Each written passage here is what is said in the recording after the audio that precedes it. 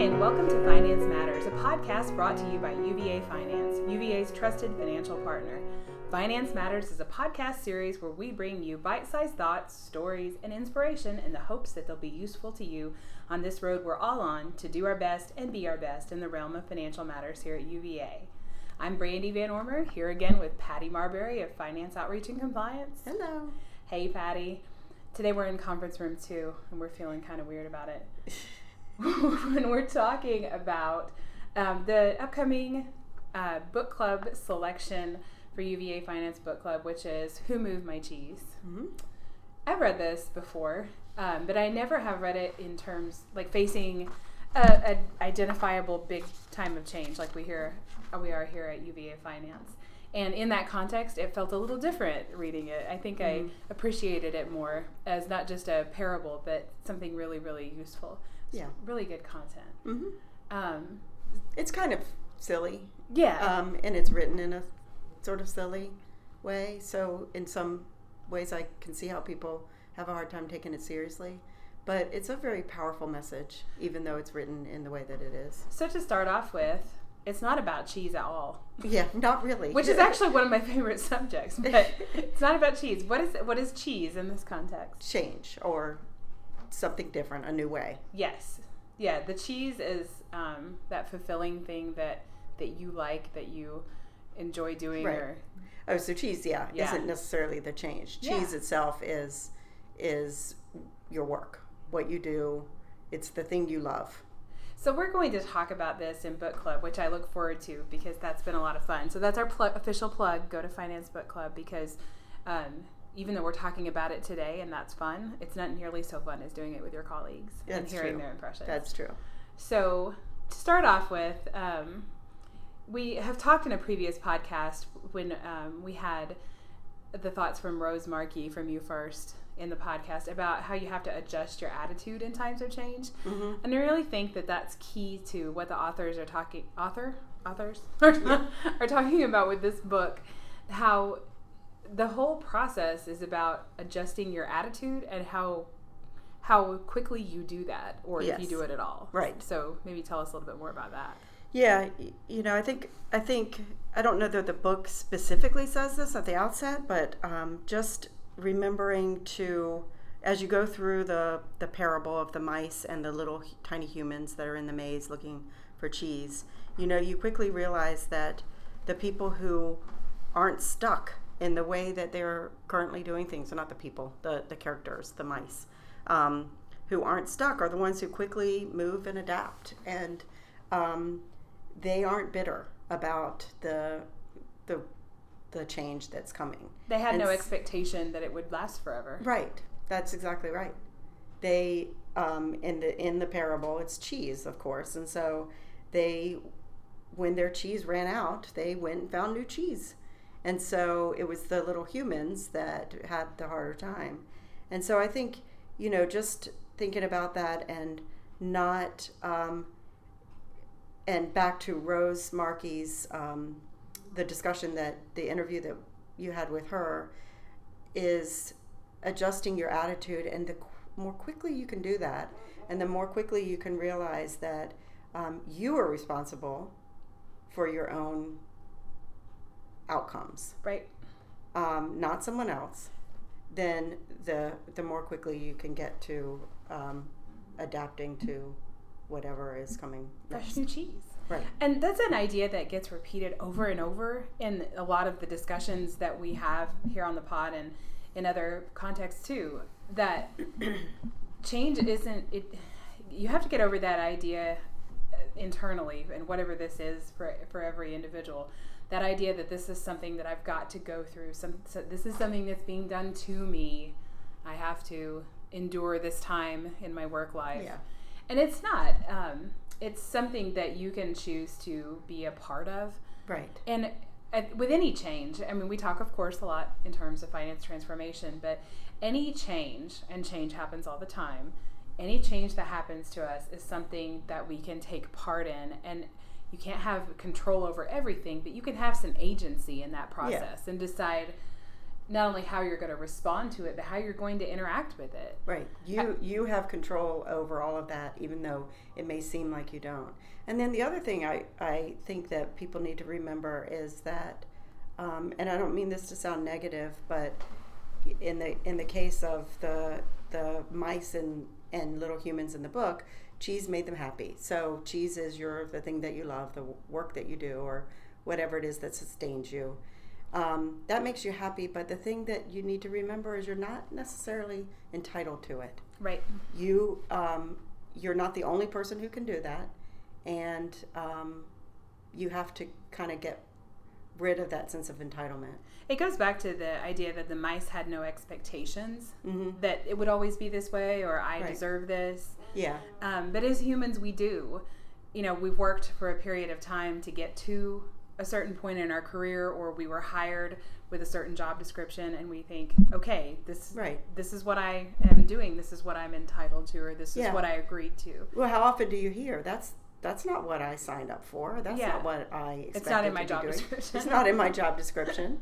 And so you have to let go of that sense of entitlement to even your job. As I read this book, I was thinking about a time in my personal life. I forget how long it's been now, but I had just gotten married. I was still living in Illinois, and then it was the first time that we moved away from home, my husband and I. And I remember very vividly my last day at work before we moved to Mississippi, sitting in my car outside of Hospice of Southern Illinois. That was the community events planner for that institution, and I loved it so much. It was a great job. I really loved what we did. Had wanted to work there for such a long time, and I had only worked there for just under a year when we had to move.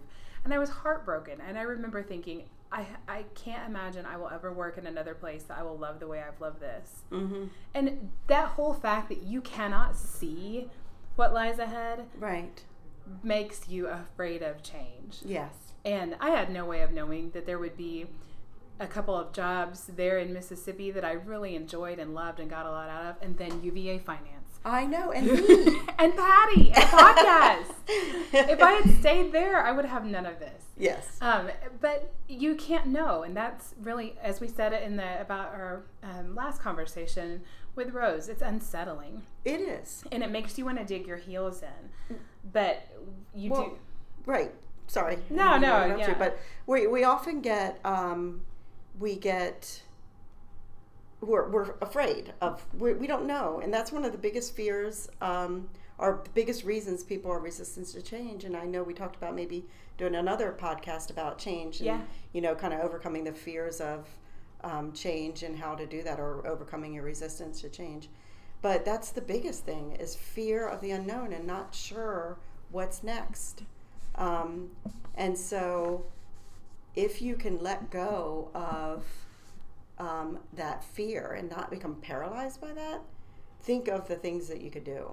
And think of the fact that it could be not, I mean, we talk a good bit, maybe a little over, about how the times of change might be tense. They might, be a little more hard to get through than just your regular routine. Mm-hmm. But it's not being too idealistic to say change can be fun. Mm-hmm. And the process of making your way, like how you're going to be a part of that change, can be really tremendously empowering and fun. Yeah. The book talks about enjoying change, savoring the adventure, and enjoying the taste of new cheese. That's not natural to all of us. We're not all naturally like, oh, woo, yeah, let's go climb a mountain and see what's at the top. A lot of us would prefer to stay in the nice little green valley. Mm-hmm. But you know what's in your little green valley, and it may change without you even you have no control over that. So seeing what's new and what else you can do and how else you can contribute can be a very enriching thing. Yeah, and one of the things that the book talks about is to kind of monitor change, adapt, change quickly, and then be ready for it to happen again. It happens again and again. Yeah, you don't just get over it and you're like, okay, done. Right, done. And no more change. But one of the things that I think is really important to think about there, which ties into what you were just saying, is that of realizing that change may not be as bad as we think it is, or it might actually be fun, is the authors of the book talk about monitoring change, and if you can notice small changes and be prepared and deal with them, then the bigger changes that come later, you're more ready to accept and deal with at that time. And really, there's the little green valley analogy. We talk about what happens if we don't change a lot, as we talk, right. We do change, the thoughts about change management around finance transformation. And it's not just, what's at stake is not just that we'll never get any better than we are now, or that we'll still have the same problems. There's a greater risk in not changing. And you and I were chatting a little bit about that, about what's at stake, even in an academic environment where it's not like we're going to go out of business, right? I don't think so. I hope not. But what is at stake if we don't change? So there was a quote in, you had found a review of the Who Moved My Cheese book, which is funny that there's a review of it because the review is about as long as the book itself. The review is only a couple pages, and the book is not long.